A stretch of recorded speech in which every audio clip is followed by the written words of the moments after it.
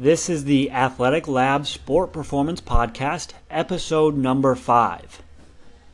This episode features Mike Young, owner of Athletic Lab. You can check out Mike's bio in the link provided. In this episode and in future episodes, Mike will take questions on topics in the field of sport performance and sports science. This episode will cover the use of Olympic lifts in sport. If you're a fan of our podcast, head over to iTunes and give us a review. And send in your question to john.grace@athleticlab.com for future Q&As with Mike.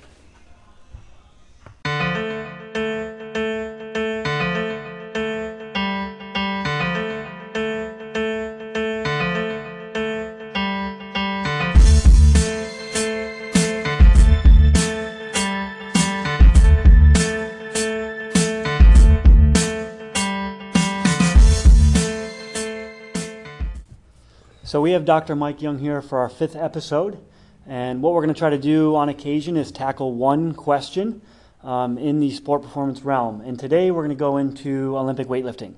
So Mike, give us an idea of why you would use Olympic weightlifting in training. So first off, John, thanks for having me on. I'm a big fan of Olympic weightlifting. I use it for athletic development and also train people for the sport of weightlifting. I think it's a fantastic subcategory of exercises for athletic development. I think when you look at the movement patterns and both the kinematics and the kinetics, what's going on in terms of the joint angles and the explosiveness and the velocities of the bar in the body, I think it's very similar to what you might see in some of the highly coordinated actions in sports, especially acceleration and jumping, and even to some extent throwing, where you have these driving actions and powerful hip extensions.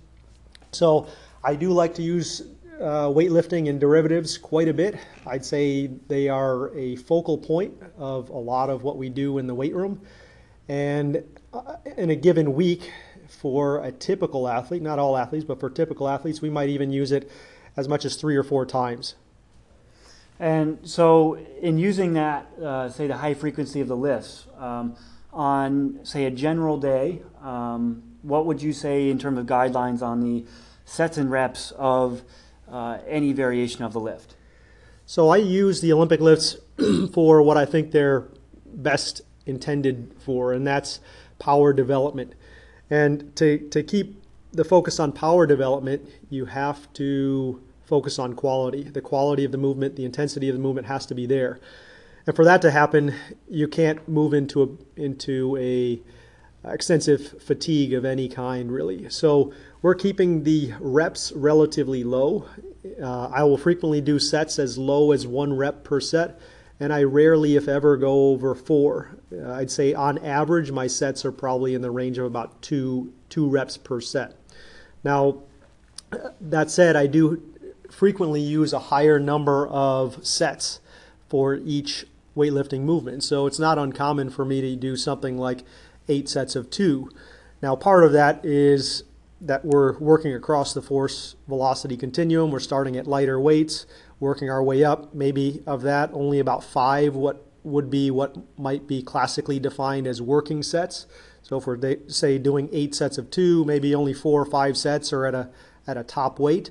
But those lesser sets or lower weight sets are no less meaningful. We're still moving with intent. We're still trying to work on technique and being explosive under a slightly lower load. So in general, I'm following 2 to 4 reps, sometimes going as low as 1. My sets are usually never less than 6. And sometimes as high as maybe even 15 or 20. I have on occasion done something like 20 times 1 at a load of about 75 to 85%. And it's possible to get in a ton of quality work just by inserting a little bit of intermittent rest and keeping the quality of movement and the intensity and intent very high. So we never run into reps that are performed under fatigue. And we can still get in a decent volume of work.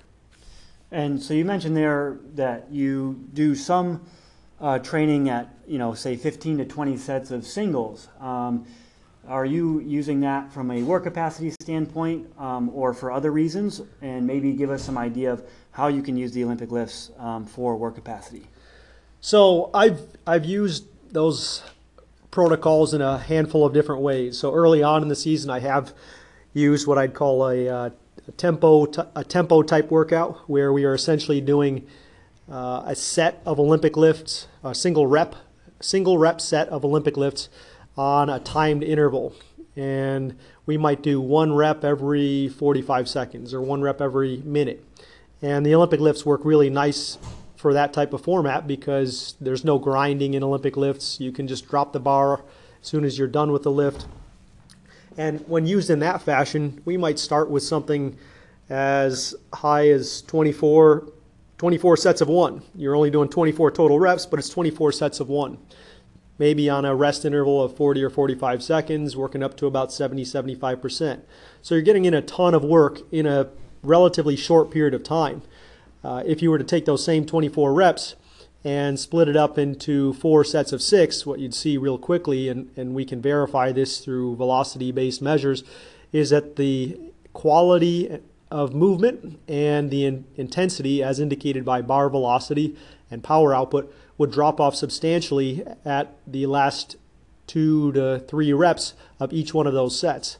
By subdividing it and adding intermittent rest, you can actually do the same amount of work, maybe even more, in less period of time, but keep the average bar velocity for all 24 reps quite high, and subsequently the power output produced by the athlete. So that's one way we can simultaneously increase work capacity while keeping a focus on the intensity of movement. Later on in the season, what I might actually progress to after going through more traditional weightlifting set rep schemes, say something like a 6 to 8 times 2 for most of the year, is finishing off the year with singles on a 90-second or 2-minute rest interval, and getting that load up quite a bit higher, so somewhere in the range of 85 to 90+%.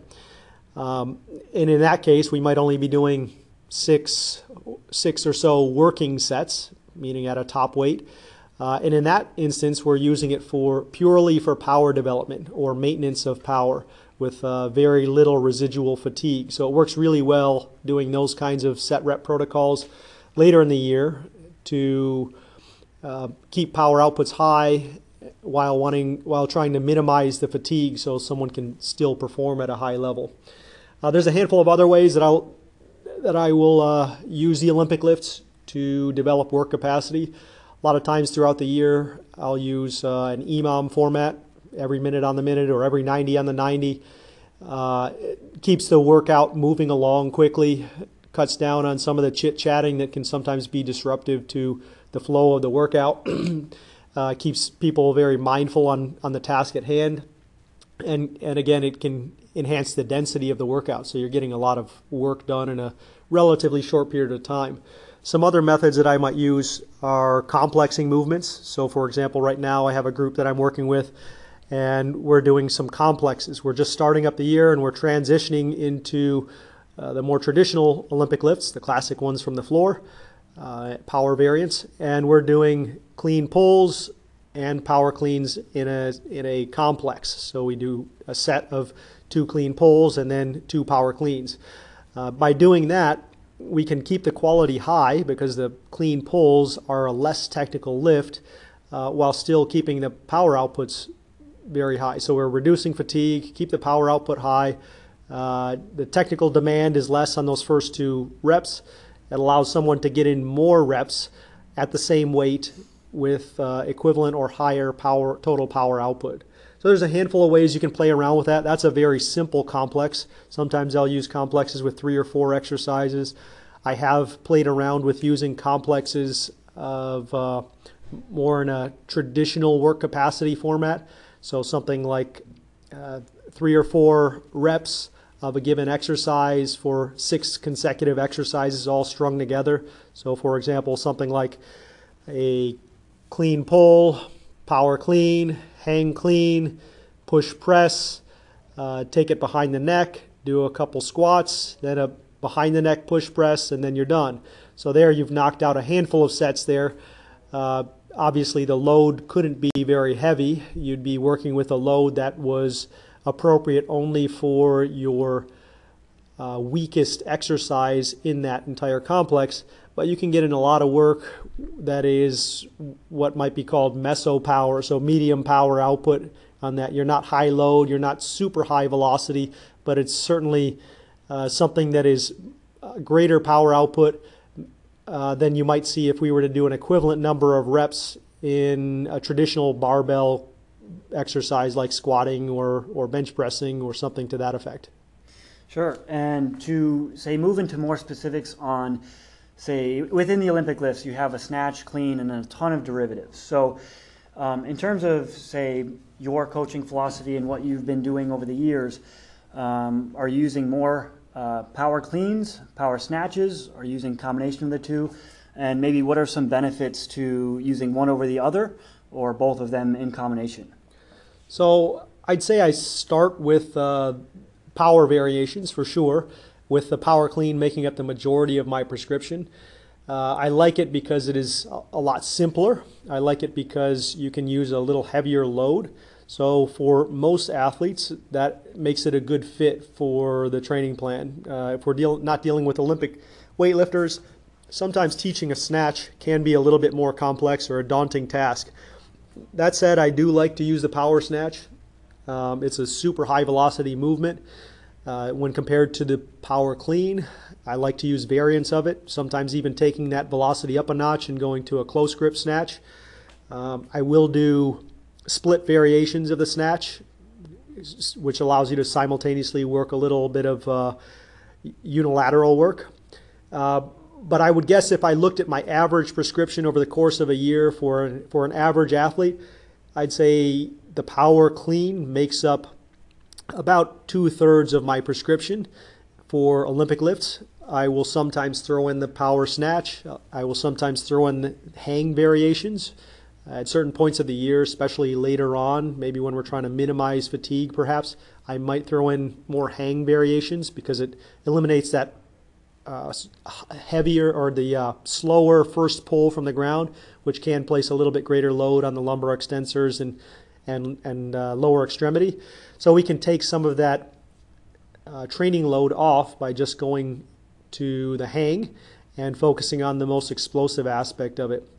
That said, sometimes I will actually use the full variations even during season and use it as a strength substitute of sorts for more traditional strength training means. So if I want to reduce my, say, heavy pull volume or heavy squat volume, I may very well do Olympic lifts, keep pulling from the floor, and actually throw in a front squat, say, for 1 or 2 reps at the tail end of my sets. So, for example, I might do 7 sets of 3 power cleans if we're in season, or 7 sets of 2 power cleans, and then those maybe the last 2 or 3 sets we just do a front squat on, and then I eliminate back squats or squatting on that particular day because I've done enough from my pulling from the floor as well as throwing in that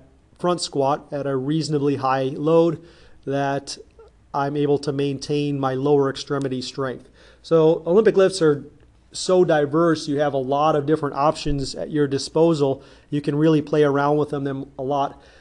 Sometimes I will even use overhead lifts like behind the neck push jerks or dumbbell push jerks. In fact, the dumbbell push jerk tends to be one of the first Olympic weightlifting derivatives that I will use because it is so easy to learn. You can take almost anyone and teach them a dumbbell push jerk in a matter of minutes, and they can do it safely and with a reasonably high load.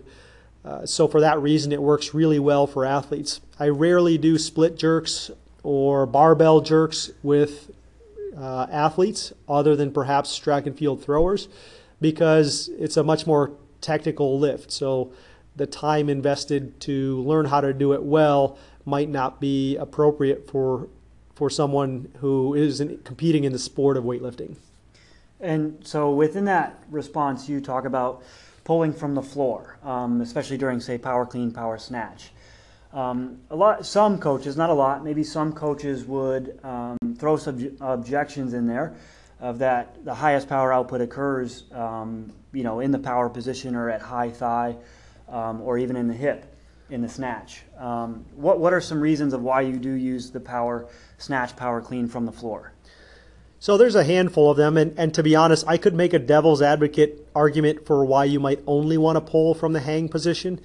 But as I mentioned, by and large, I do most of my work from the floor. I think that you get a much more balanced neuromuscular response from pulling from the floor.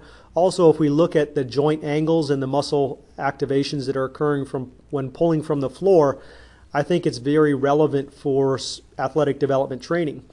If we were to just take an Olympic weightlifter or take an athlete performing an Olympic lift, pulling from the floor, and we tip them over on their side, what it looks like is a position very similar to a three-point stance or coming out of the blocks. So I think those from the ground positions are very relevant for sport because we see similar joint angles at the ankle, knee, and hip at the start of an Olympic pull as we do during the first step or so of acceleration. Another benefit of pulling from the floor is that we are overcoming the inertia of the bar plus body system. So in the Olympic lifts, when that bar is resting on the ground, we have to get it moving. We have to have what Mel Siff would call starting strength or static starting strength. We have to move it from a position of rest up to a higher velocity. And that's something altogether different than moving something that is already moving. If there is a counter movement to it and it already has some velocity to it, as we might see from an Olympic lift from the hang, where it's very common to do a counter movement, many times a very poorly executed counter movement, you're not going to elicit the same training stimulus as you would if you were pulling from the floor. If you're pulling from the floor, you have to overcome your body's inertia just like you would if you have to take a first step out of the blocks, or you have to get yourself moving, or you have to knock over a lineman right in front of you. And that's a different type of strength, a different type of power than we might see if we were trying to change gears while we're already moving. That's what we would see in movements from the hang. I do like the hang movements. There's a time and a place for them, but the argument of using them because they are the highest power output portion of a lift doesn't hold a lot of water for me. I think any movement, whether we're talking about throwing a baseball or jumping or sprinting, has segments of lower power output and higher power output. And we don't exclude parts of a throwing action just because the power output is lower for that small portion of the movement. I think we need to look at the movement as a whole and what's occurring in respect to what things look like in sport. And if we do that, there is plenty of value in pulling from the floor. And so you touched on, within that question a little bit of, and earlier, different variations within different times of the year. You don't have to go in super in depth here, but maybe when would you use pulls? When would you use powers, hangs? Say for a typical track and field athlete, which is your primary sport. So I like to start with pulls early on in the year, at least an emphasis in pulls. So we'll do clean pulls quite a bit, and we may transition to using the power variants of the full lift. So clean pulls, then adding in some power cleans in there, perhaps in a complex format, perhaps on alternating days, maybe as subsequent sets. So maybe we might do clean pulls and then power cleans, or power cleans then clean pulls. As the year transitions, we start to take out the pull variants, maybe focus more on the actual lift, the power clean. From that point, we might do multi-stage lifts. So we could do a complex where one rep is from the floor, one rep is from below the knee, one rep is from the hang, or maybe we do six sets of two, and the first two sets are from the floor, second two sets are from the knee, and then the third two sets are from the mid hang, while still incorporating some stuff, maybe a full day or so from the floor. At that point, we might go to more ballistic activities like the snatch, or we may start to do some lighter cleans after we've worked up to a working range of about 95%. Maybe we back off and switch the emphasis to power output, working in the 75 to 85% range for doubles perhaps, adding in some snatches if the person is technically competent to handle that. I do like to use light snatches from the hang with more developed athletes, because I think the power output is really high there. You can look at the bar velocities and see it's through the roof.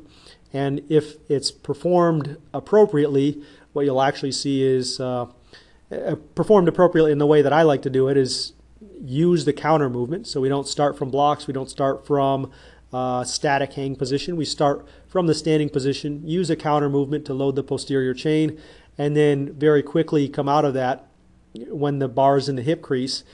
You see a very explosive movement, not too dissimilar from what you might see the hip extension involved in jumping and sprinting.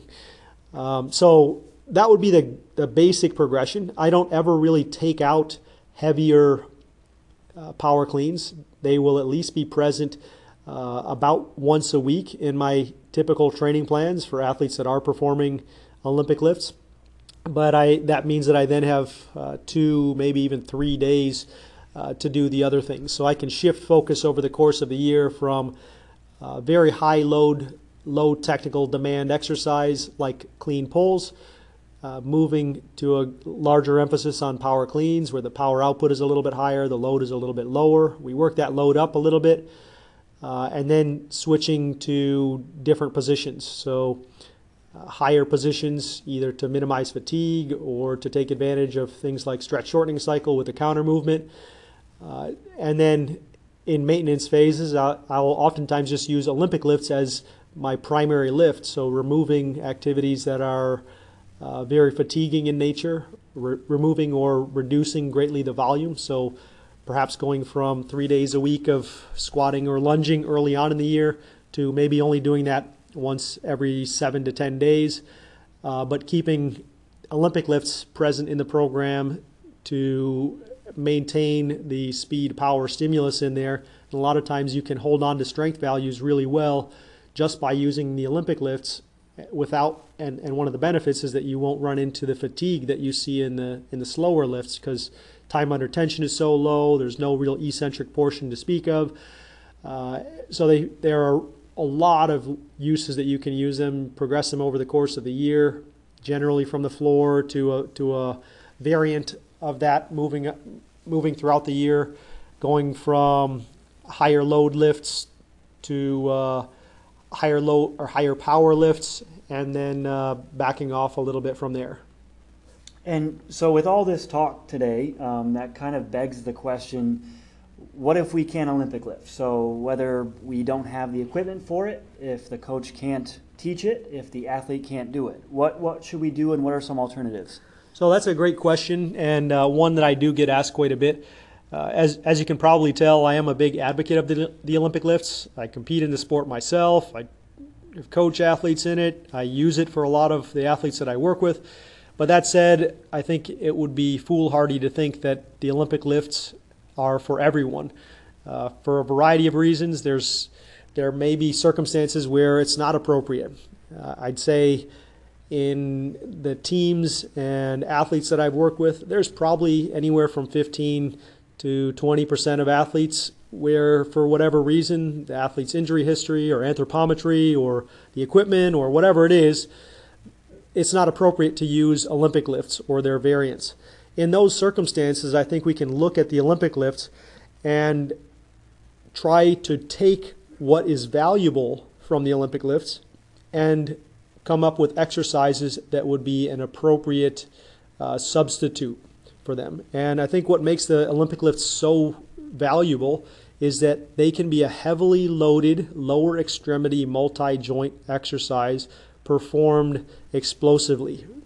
And if we use that same criterion and apply it to other resistance training methodology, I think you have a lot of potential alternative options at your disposal. I don't think they're necessarily going to be the best surrogate or best substitute for Olympic lifts, but I think if you can't perform Olympic lifts for whatever reason, that you have plenty of options at your disposal. Certainly, plyometrics are a fantastic means of developing power, and you can load plyometric activities by adding a medicine ball, adding a bar to the back, whatever the case is. You're still going to meet those same criterion of lower extremity, multi-joint, explosive activities by doing back squats or between leg forward throws or medicine ball throws for height. The key here is you have to keep the quality high, so we're not going to be doing these for 20 rep sets or anything like that. We still have to keep the rep ranges pretty low if we want to focus on movement velocity and subsequent power output. You can develop power elsewhere. I know there are several successful programs which don't do any explosive lifting, and that they can work, but you have to look at what else they're doing. They're probably increasing their sprint volume or increasing their plyometric volume, and that's okay. There's many roads to Rome. I just happen to think, and I believe there's quite a bit of validating research to support this argument, that if you have access to the Olympic lifts, that it's not a tool that you should take out unless there are very special circumstances for it. So there's a lot of things you can do. Kettlebells are a great tool. I will sometimes jump with kettlebells. Kettlebell swings are a little bit different training stimulus, but can provide something similar of lower extremity, multi-joint explosive if we are performing them correctly. I think barbell jump squats are great. I think plyometric activities of all kinds are great. I think the multi-throws, which are commonly used in track and field training, between the legs forward throw with a medicine ball or shot put, overhead back throw, med ball throw for height, are all very good alternatives as well. And in fact, with some of the teams that I've worked with, if we say had a practice out on the field where we were away from the weight room, and I still wanted to get in a training session, knowing that we couldn't do Olympic lifts because we were at visiting team stadium, we could take medicine balls and do throws for height or throws for distance, a chest pass throw for distance. And as long as the quality of movement is there and the intent to be as powerful as possible is there, I think you will see a pretty similar training stimulus as you would for the Olympic lifts. So again, you don't have to use the Olympic lifts. I think if you can, you should. But there are quite a few alternatives out there that are available. All right, and that about wraps it up for that one question. So thanks, Mike, for your time again. Thanks, Sean.